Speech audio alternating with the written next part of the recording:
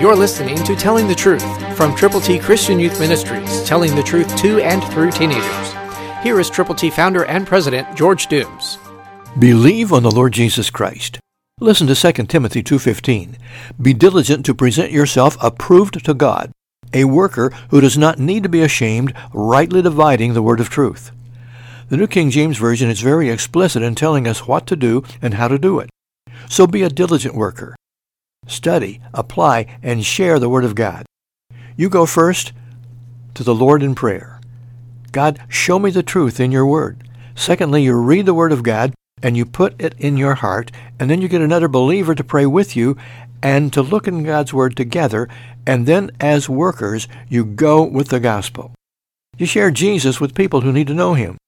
You let them know that the Bible says all have sinned and fall short of the glory of God.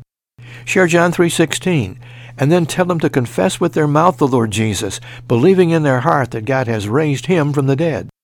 God's ABCs are available to you to share with people, and we have them for you. All you have to do to get yours is to call or write. The number? Area code 812-867-2418. That's 812-867-2418. Become a Christian communicator today.